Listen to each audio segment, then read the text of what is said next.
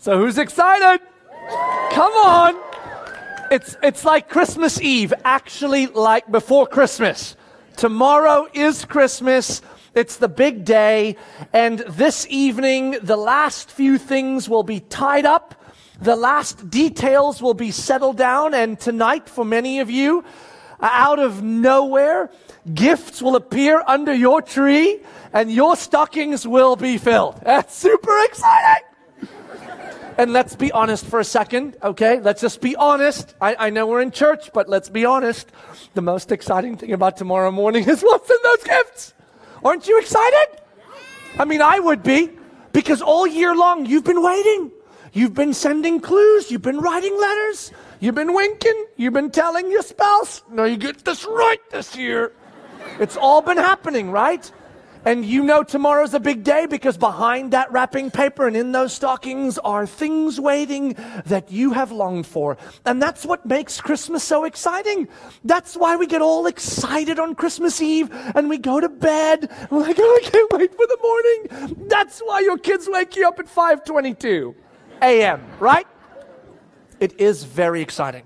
Because the gifts create great anticipation of wonder and discovery that we do not yet realize but know it's going to be awesome. See, this reality of the excitement of the gifts is actually a perfect picture of what Christmas should be. It really is. It is why we do it. It is the perfect picture of what we should experience as we enter into Christmas Day. And I will tell you that this year, when we are done here together, when we have spent our time together and we head out, it is my belief that this year, it is not what is under the tree that will most bring you wonder. It is not under the tree where you will find the best gifts of Christmas, but this year, it is on the tree that you will find the best gift of Christmas. Right on your tree. And you're going, hold on, I'm super confused. What do you mean? Well, let me explain. And in order to explain this and tell you why on your tree the best gift of Christmas is going to happen, you need to understand a few things about what we understand from God.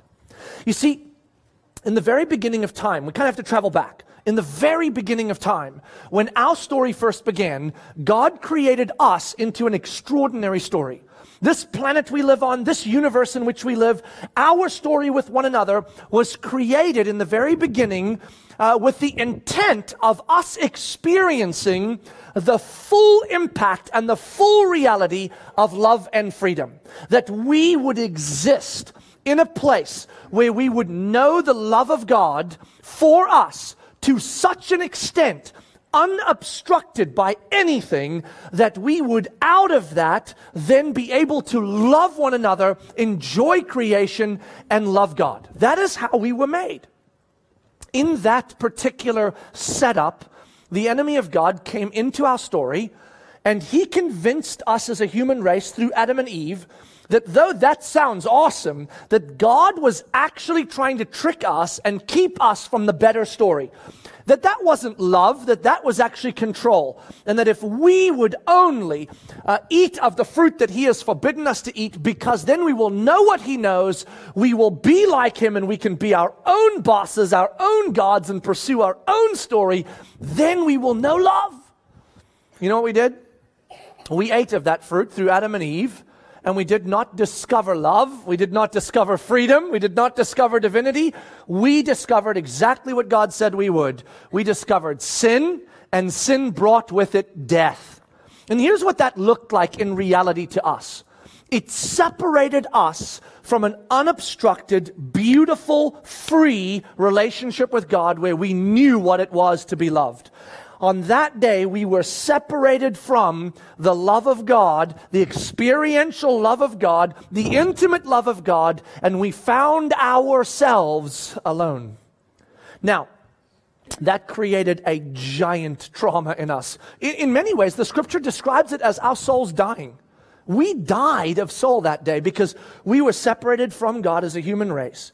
And our story began to unfold as we know it today. See, the reason we struggle so much with one another is the result of what occurred during that time. Think of Adam and Eve, right? I mean, beautifully able to love each other. They come out of the garden, didn't go well. Now you know, spouses, that's where it began. And think about the kids. You know why you all fight? You know why you fight with your brothers and sisters all the way through your whole life? Cain and Abel. Think about what happened with them. Didn't go well, right? See, that's been our human story all along. Conflict started measuring everything. Do you know why? Because in our loss of intimacy with God, what we lost was the fact that we were loved. We did not know we were loved anymore. So because you don't know that you're loved, you don't know that you belong. And because you don't know that you belong, you don't know that you matter. Did you know that? You and I struggle every day. Do I matter? Do I belong? Am I loved? So you know what you do? You work your entire life tirelessly to convince yourself that you're loved by others by extracting from them whatever you can so that they can tell you you're loved. Isn't that awesome? So what you need most of all is unconditional love from people that can't unconditionally love you. And they need most of all from you unconditional love that you can't give them. Isn't that awesome? That is not a great place to be. All of us as human beings cannot love unconditionally. You know that? And you say, no, I can. I know, you just got married. It's so sweet. Give it a year. I know. That baby is beautiful. I get it. Give it 10, right? Look, here's the deal. We say we love unconditionally because we have this feeling in us that those that are closest to us, our kids, our spouses, our best friends, we will love them unconditionally. But you know why you say that? You know why I say that? Because as of right now, they are still behaving in a way that they are not constantly, unrelentingly antagonistic against you. See, if any human being, your child, your spouse, your best friend, started living as your enemy every day, unrelentingly, you would give it a year, tops maybe 2, and you would give up. Now, I still love them secretly deep inside of me somewhere where I can't tell, but it doesn't feel that way. Because we need to be loved, and because we need to be loved, we live our lives unable to love unconditionally. And this is our lot. This is our journey. Until us said, oh, no. I am going to show you things that will make what you experienced in the garden look like that isn't as good. I'm going to show you a love that will expand beyond what you first experienced as a humanity in the garden. Because you see, in the garden, we experienced God's love freely, but we were also right with God. So, in some ways, you could argue, well, I'm right with God and He loves me, but how would I know that God's love for me is not conditional? Because right now the conditions are perfect, right? I love Him, He loves me, we love each other, so cool. And I even love the lady that's next to me, or the guy that's next to me. Adam and Eve were so in love, it's so beautiful. And so, look, it makes sense, but now we're no longer friends with God. See, what the Bible begins to describe is a conflict that just didn't happen between us as humans, but between us and God. We started pursuing everything we could other than God, and we are described in Scripture as the enemies of God. Ungodly. What a powerful word. You know what happens in the Old Testament? Throughout the Old Testament, you start hearing God begin to whisper to us, listen, I shouldn't love you, but I am going to love you with an everlasting love. Despite what you're doing, despite who you are, despite being my enemy, I am going to love you with an everlasting love. Now, He demonstrates it throughout the Old Testament in little ways. We kind of catch glimpses of it. We're like, wow, that's pretty cool. But we keep behaving so crazy and erratic that you can't really tell what's going on. Until a particular event takes place. On a particular day, in a little town, Nazareth, an angel shows up. His name's Gabriel. And he speaks with a young girl named Mary. And he says to her, supernaturally in your womb, God is going to conceive a child. And this child is going to change everything. This child is going to embody all the promises of God, everything you've discovered of God so far. This child is going to do things that are going to blow your mind. And then, because you know the Christmas story, Mary and Joseph go to Bethlehem. Angels show up to the shepherds and they're like, go right now. Do you know who's born in Bethlehem? Do you have any idea? Go. You don't read it quite like that, but I'm sure it happened that way. And off the shepherds go, and they go see this child. And then the guys from a long distance away, from a far eastern space, follow a star, and they show up. Why all of this? Because in that moment, in that event, God's talk about loving us everlastingly and the small demonstrations in the Old Testament of how he does that suddenly end, and it becomes an active, unapologetic declaration to the world. Now you will know that despite everything you are, I will love you actively and give myself for you. Do you know that the New Testament authors, after the birth of Jesus and his life, death, and resurrection, they write about the implications of what happens at the birth of Jesus and what then happened and transpired from there. Listen to what they say. In the book of Romans, this begins to be very telling as far as what occurred. Romans chapter 5, in verse 1, it says, "Therefore, since we have been justified or made right by faith, we have peace with God through our Lord Jesus Christ." Now look at this. This is how that peace came. Look at this, verse 6. "While we were still weak, at the right time, Christ died for the ungodly." Now, we don't use the word ungodly when we're happy with someone, do we? "Oh, you're so cutely ungodly today." We don't look at our little 3-year-old like, "Oh, look how ungodly they are." We're usually doing that when we're like, "What are you doing?" The word ungodly is the opposite of godliness. It is, by definition, the word that says you are against everything that is God. You are against God. While we were against God, God came for us. Now look at this. Look what it says. "For one will scarcely die for a righteous person, though perhaps for a good person, one might dare even to die." So there's our version of love, right? If you have the right set of conditions toward me, I might actually die for you. Because you're awesome and I'm awesome and we love each other. But that's conditional. You see, what God says is this. Look at this. "But God shows his love for us in that while we were still sinners, God's enemies, Christ died for us." In the book of Ephesians, Paul will write, and he'll write these words, "That you and I were dead in our sins and our trespasses, in which we walked, following the course of this world.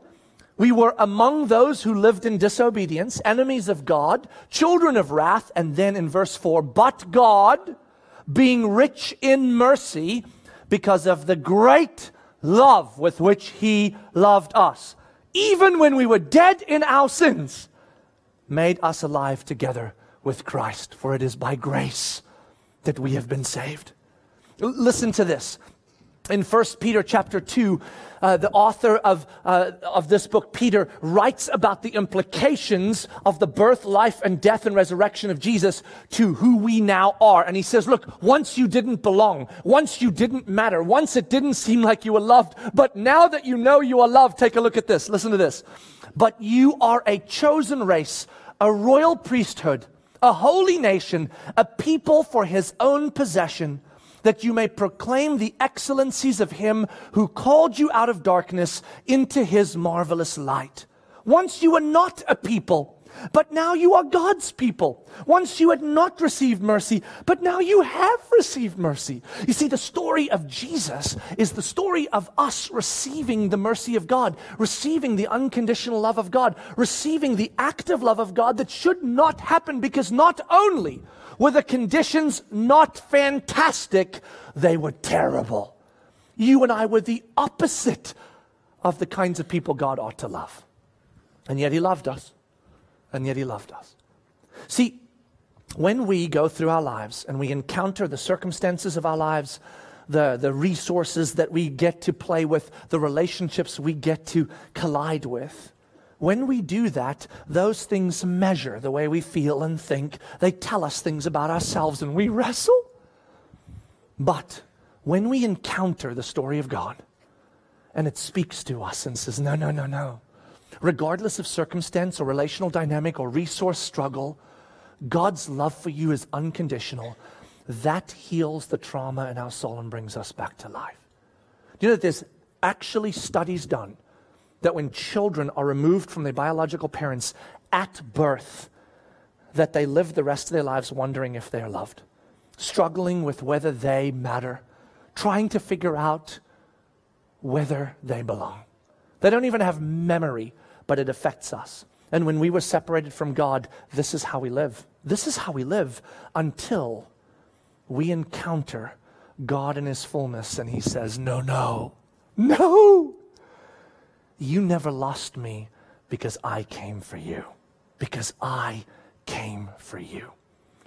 Throughout the Christmas season, if you've been with us, you know that we've talked about the hope that is found in the Christmas story. We've talked about the joy that is found in the Christmas story. We've talked about the peace that is found in the Christmas story. And with each of those, we have shared with you a story of someone in our community that collided with God's story and discovered hope, joy, and peace. But greater than all of those is the moment that we discover that we are loved. I want to share with you a story now of one in our community that discovered what it is to be loved of God in some circumstances that honestly should have undone him and his wife. But their story becomes the story that demonstrates God's unconditional love despite circumstance, demonstrating to us that he loves us beyond our wildest imagination and bringing healing to our souls. Listen to Jim and Nancy's story. I spent many a weeks up here. Yeah, many a weeks. Probably how many days altogether? About 30. About 40 some. Yeah. Ready? All right. He's ready.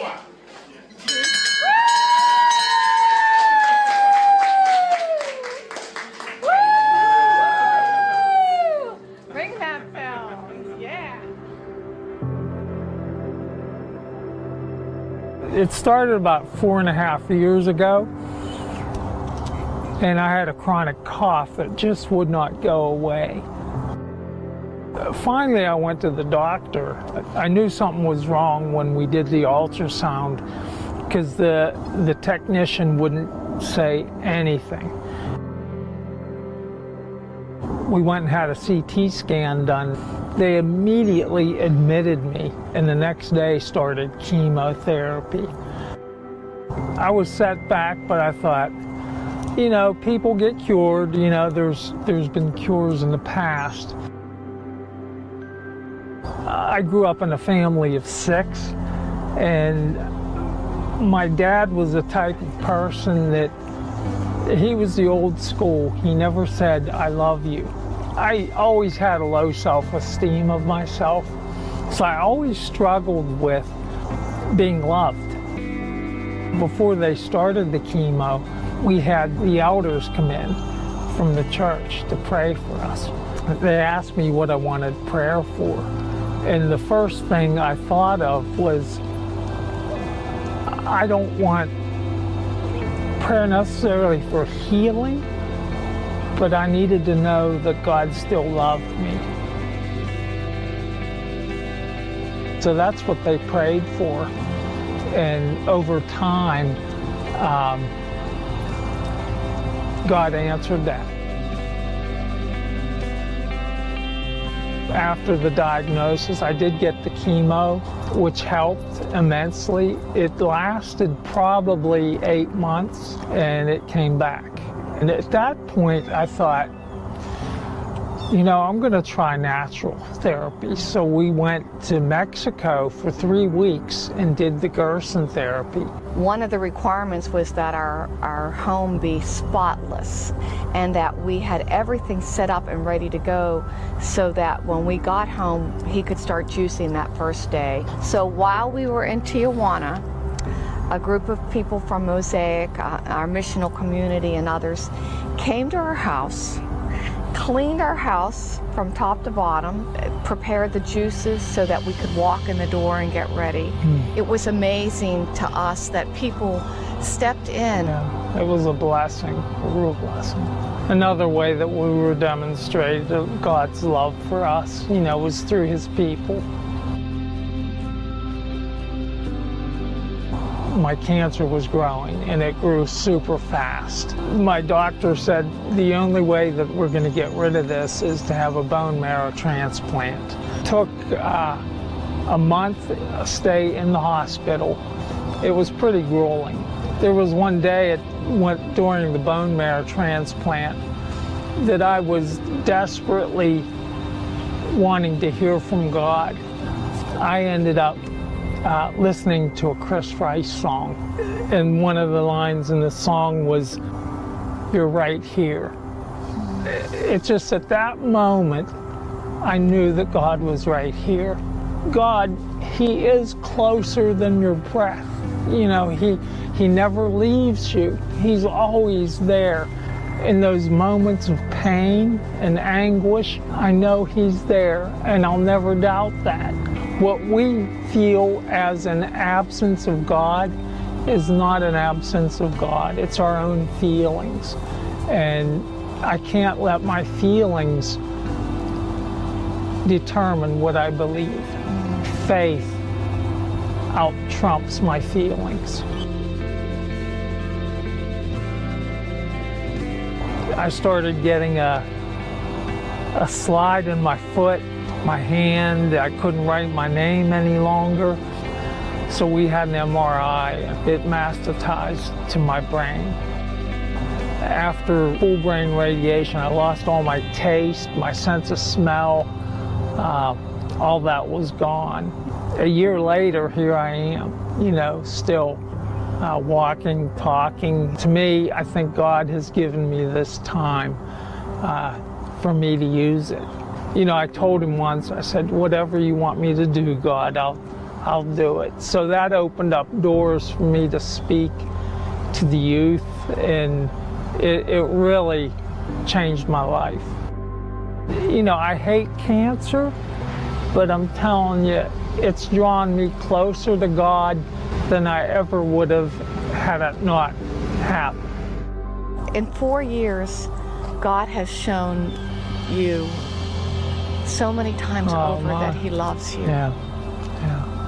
I would walk the dog up here, you know, daily pretty much. And I'd come home and I'd tell Nance, I said, "Oh, they put a slab underneath my bench." And then I said, "They're really fixing up the park. They're planting trees." And here, all the time, she thought, he knows. All along, it was a dedication for me. So she had the tree planted in my name and the bench dedicated to me.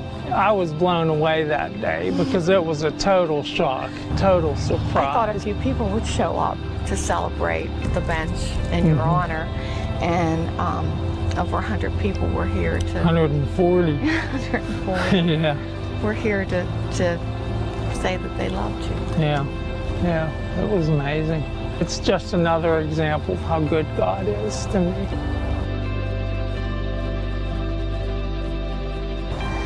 When I saw these ornaments that said, "You are loved," I had to get them. I was sitting here, and there's a gal that walks her dog. We might even see her today. And she said, "Isn't it neat that somebody put a plaque in the tree?"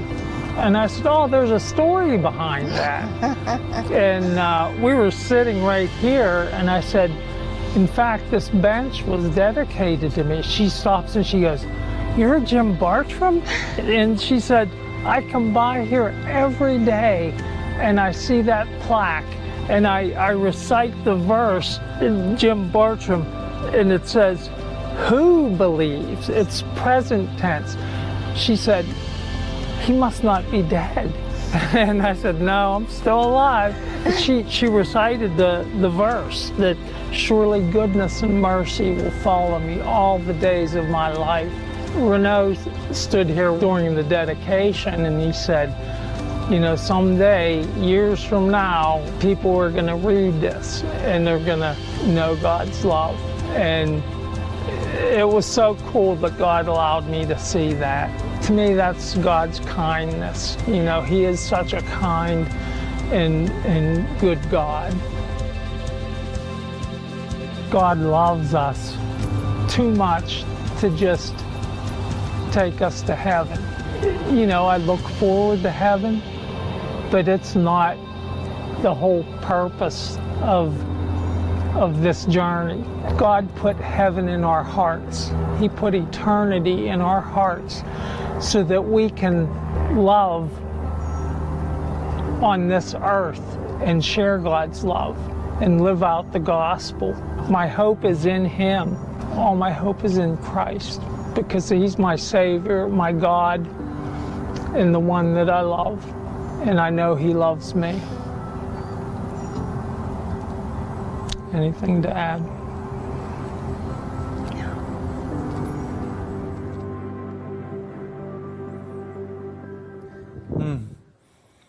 On October 31st at 9:25 p.m. of this year, Jim left this planet.